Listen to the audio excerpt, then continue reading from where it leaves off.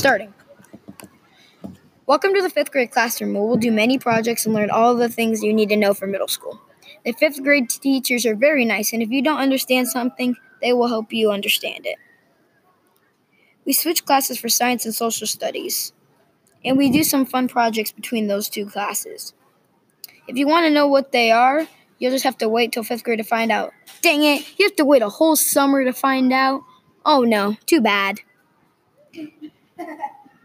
There's many things we learn in 5th grade, like science, social studies, math, writing, and many other things.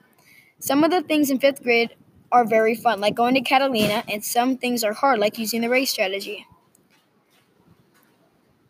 5th grade has some positives and it has some negatives. The best part of 5th grade is when you get to go to Catalina for 3 days for a field trip. Catalina is the best part of 5th grade because there's tons of fun things to do at Catalina Island. You get to learn about other things that people like. You also get to learn about other people's personality and what they are about. You also get to kayak at Catalina, and you can see interesting fish under other people's kayaks.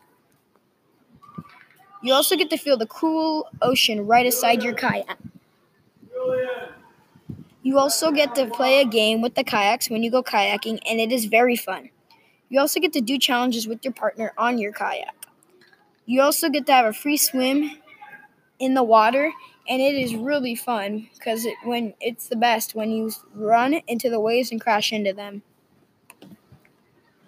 The hardest part of 5th grade is when you have to use the race strategy to answer questions. You have to use it for tons of questions, and it is hard and not fun. You have to use the race strategy to answer a simple question when all you really need to do is write one simple sentence. When you use race, you have to write multiple sentences. You have to write multiple sentences to answer quick and easy questions. You have to remember what every letter of race means, and if you leave one letter out, you oofed up. If you're running behind on an assignment and you just want to answer questions fast, well, now you can't do that because race takes a long time. Overall, I think that 5th grade is fun because the teachers make it fun and they get you prepared for middle school. The teachers are very nice and they know what to do when something goes wrong.